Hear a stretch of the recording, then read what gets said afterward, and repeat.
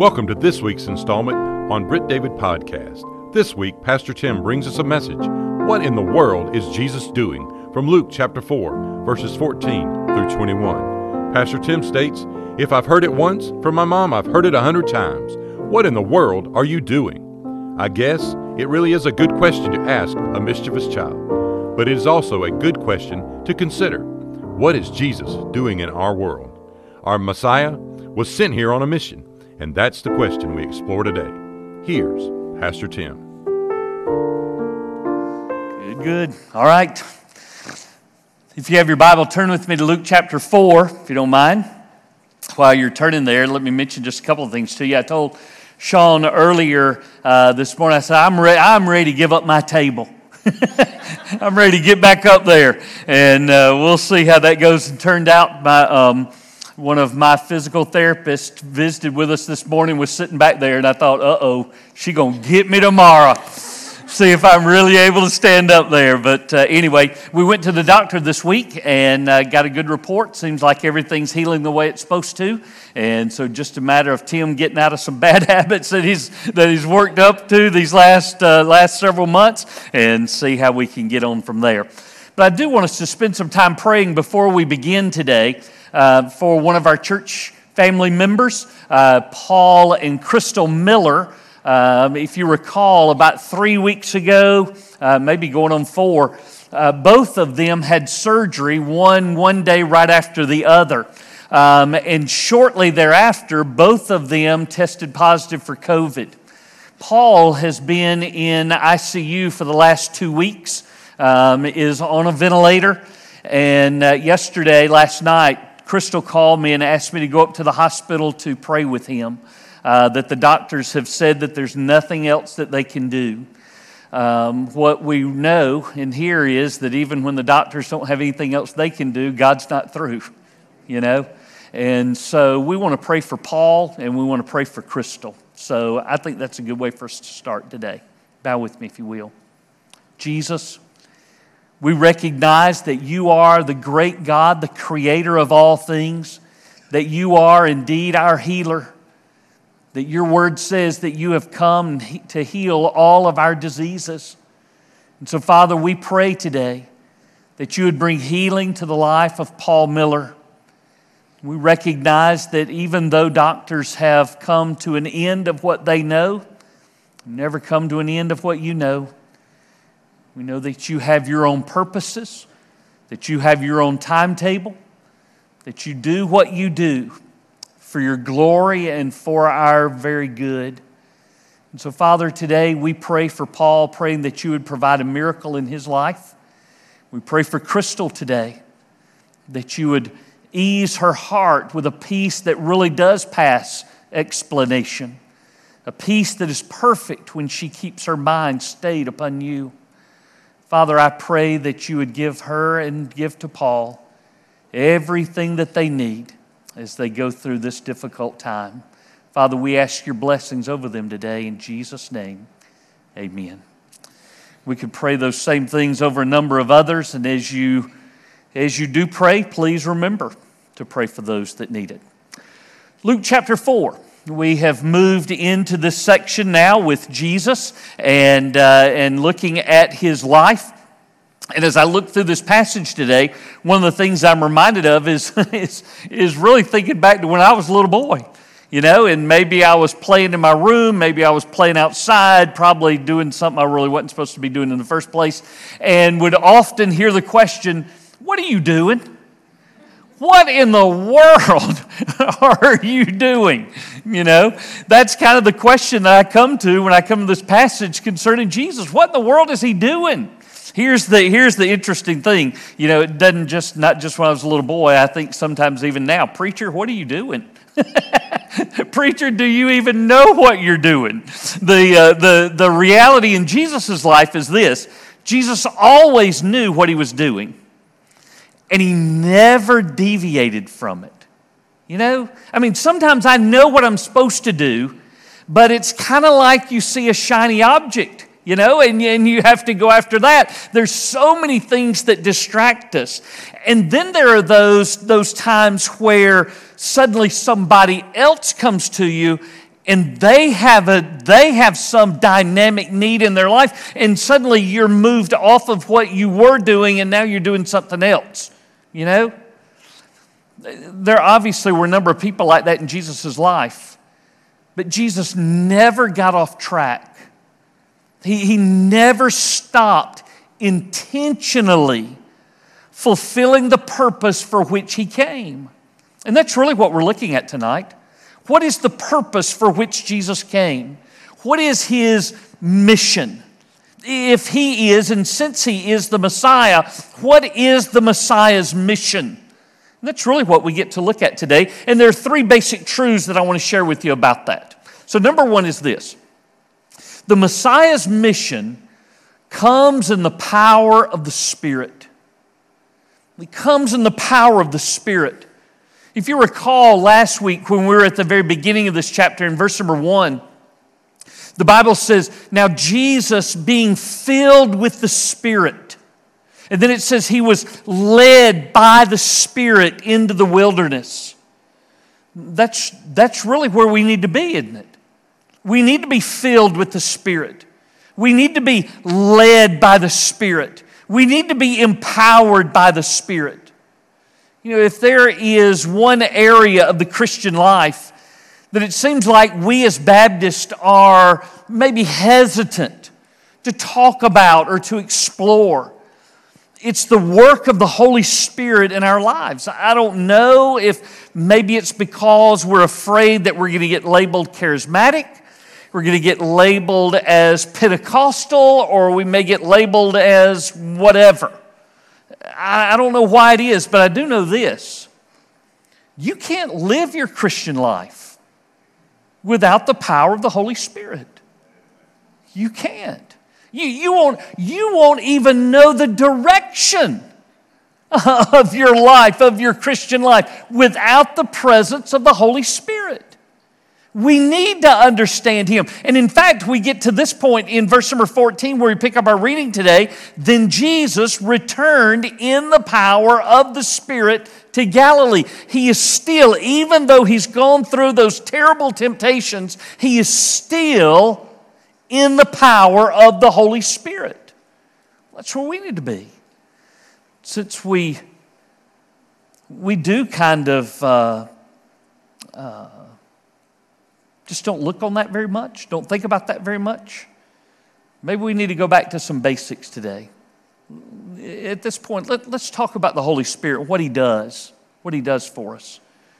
First of all, it's the Holy Spirit that convicts you of sin and brings you to Christ. Did you know that you nor any other person, no person, has ever been saved without the work of the Holy Spirit? The Bible says it's His job to convict the world, that's the unbelieving world, of sin and of righteousness and of judgment. There are things in life that the Bible says that are wrong that you and I, we might not even have a concept of that being right or wrong. You know, the Bible says that our consciences, you know, people will say, let your conscience be your guide. No, that's terrible. The Bible says that conscience can be seared like with a hot iron, and the world's conscience has been seared. That's why you see things that are right are called wrong, things that are called wrong are called right. We live in a world that's upside down. It's the Holy Spirit's job to come and to say, this is what's right and this is what's wrong. If all I'm left with, you know, if I don't want the Holy Spirit to tell me what's right and what's wrong, then I'm left with what I think is right and wrong. And I get mixed up, you know. I'm not the one who gets to define right and wrong. I've told you so many times about this couple that we met in Griffin that we shared the gospel with them, and both of them prayed to receive Christ. But at that very time, they were living together, and I thought, man, do I have to say, hey, you need to stop that? And it was like the Spirit of God told me, Tim, if I can convict them of their sin, I can convict them of this one too. And so I didn't have to say a word. You know, they were the ones who came and said, hey, you know what? We need to get married. But it's what they said. It was their reasoning behind that stuck with me all these years. The man in that group said, we never knew what we were doing was wrong. See, if you're left all by yourself, you don't have a real concept of what's right and wrong. It is the Holy Spirit's job to convict the world of sin and of righteousness and of judgment.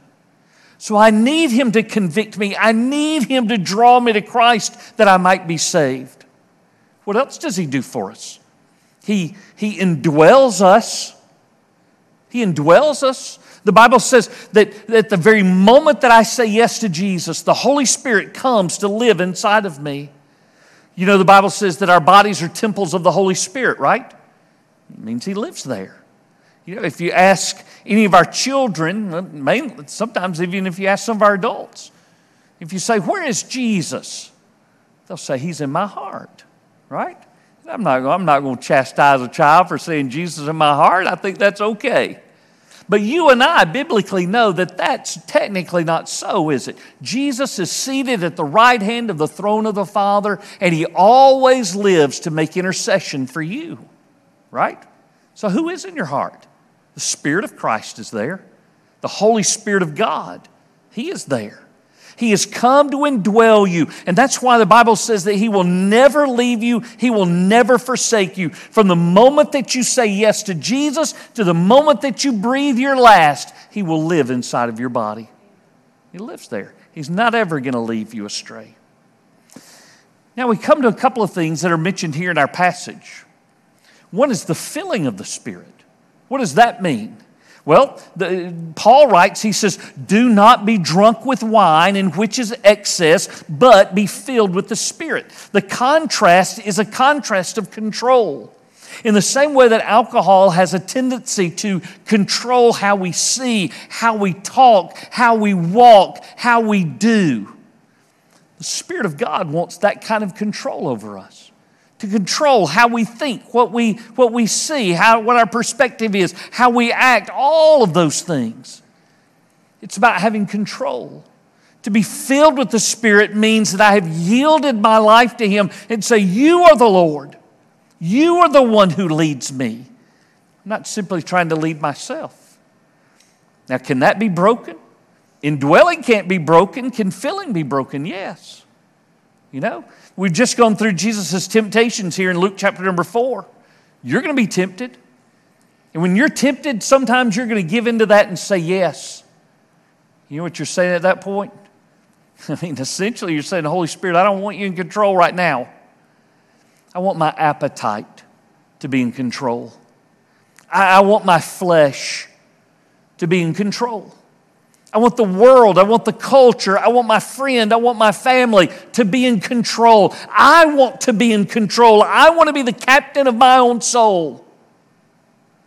Can you imagine how that breaks the heart of God? The Bible says that it grieves the Spirit when we do that. You parents, have you ever been grieved over your children? Certainly.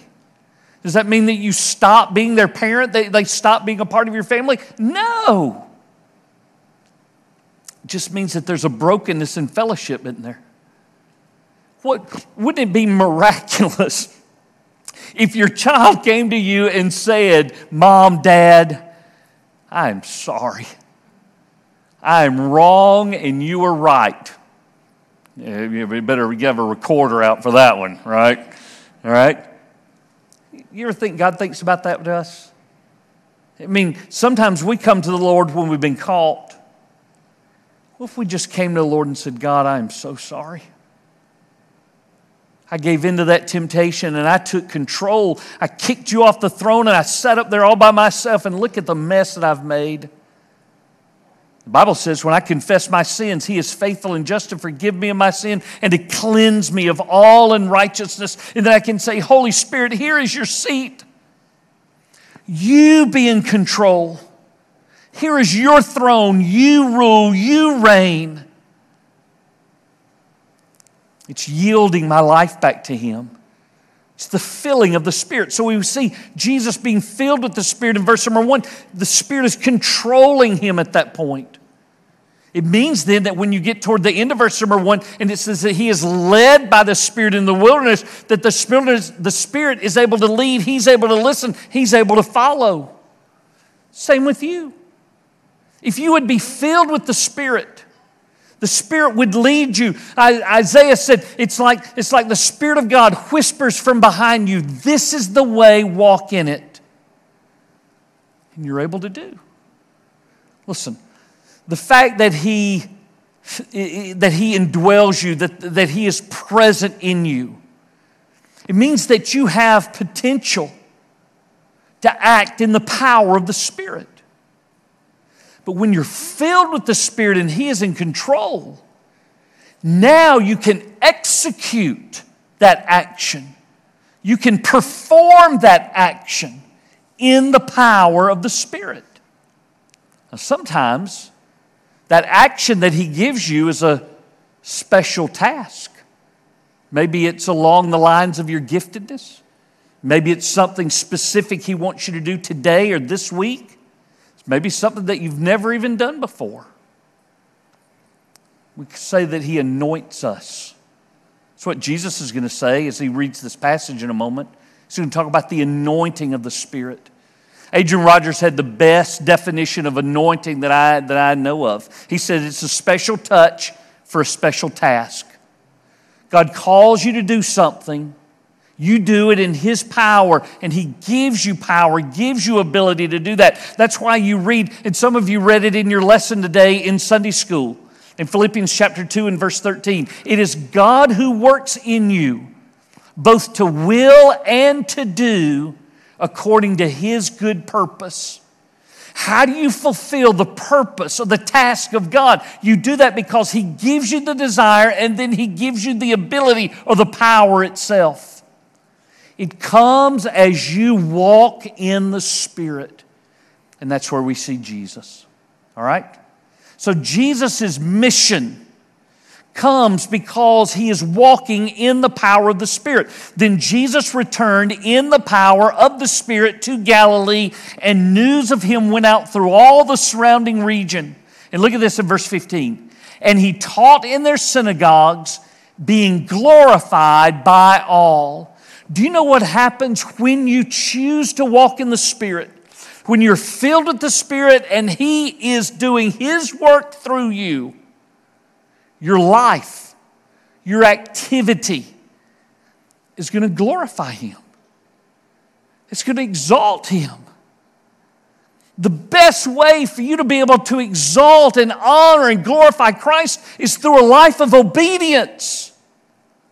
And it's through the power of the Spirit of God that you're able to do that. That's what this is all about. So the Messiah's mission is not Jesus simply saying, okay, I'm the Messiah. I got to go do this. No. Jesus never relies on Himself to fulfill His own mission. Never. You know, every time He speaks, Jesus said, I only speak those things that I hear the Father saying. Don't you wish your mouth was like that? I wish my mouth was like that. And then He says, I only do those things that I see the Father doing. Everything in Jesus' life was dependent upon what the Spirit was doing in Him and through Him in that world. Now, if Jesus is going to be dependent on the Spirit of God, boy, Tim's got to be dependent on the Spirit of God. You've got to be dependent on the Spirit of God to do what He wants you to do. All right? He's got a mission for you. He's got a task for you. He's got something for you to do. Don't do it in your own strength. Don't do it in your own creativity. Don't do it by your own ingenuity. Don't do it because of your own experience. Rely upon God and allow Him to do those things through you. Join us tomorrow for the conclusion of Pastor Tim's message, What in the World is Jesus Doing? Pastor Tim would love to connect and share with you about a personal relationship with Jesus Christ and how you can know that Jesus is your Savior and Lord. The address is Church Office at brittdavid.org. We are located at 2801 West Britt David Road, Columbus, Georgia, 31909. Thanks again for joining us here on Britt David Podcast.